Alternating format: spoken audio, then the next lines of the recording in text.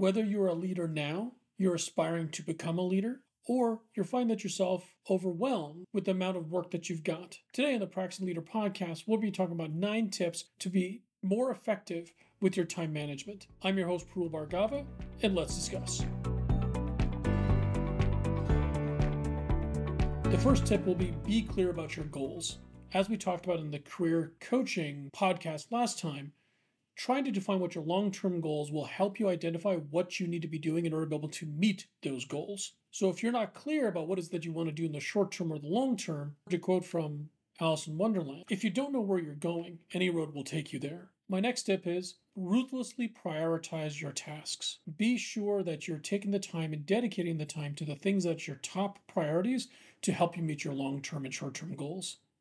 And when I say ruthless, I mean ruthless.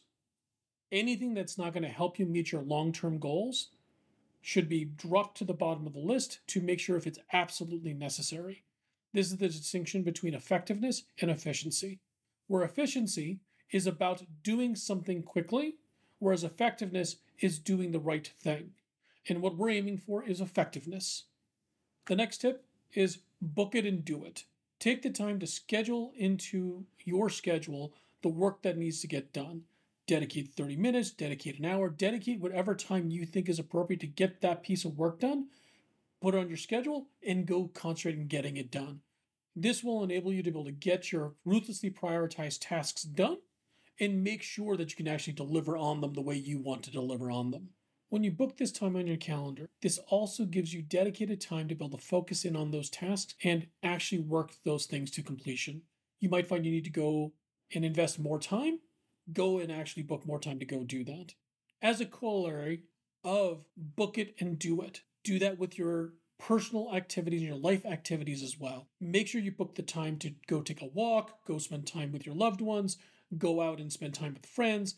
Put time on your calendar to dedicate to those things, because what we're also looking for here is while you're being effective, is that you're also staying connected. Make sure that you're dedicating the time that you can to friends, family, health, and making sure anything that you have in terms of hobbies, enjoyable pursuits, go take the time to go schedule the time in for yourself as well.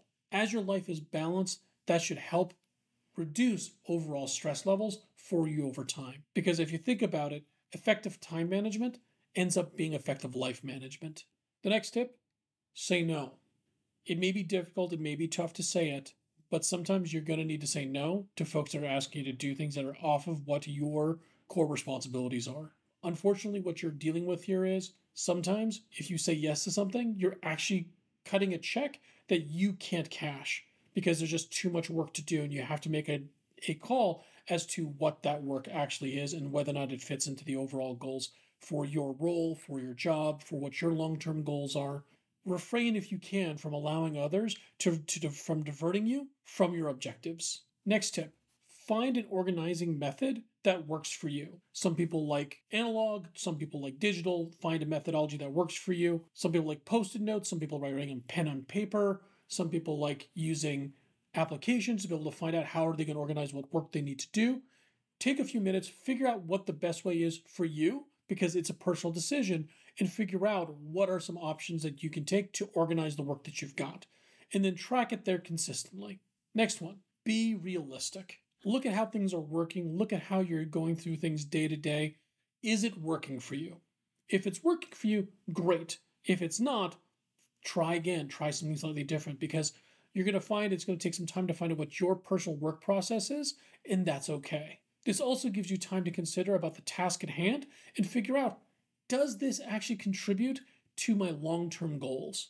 And then you can assess, should I continue doing this? Should I not continue doing this?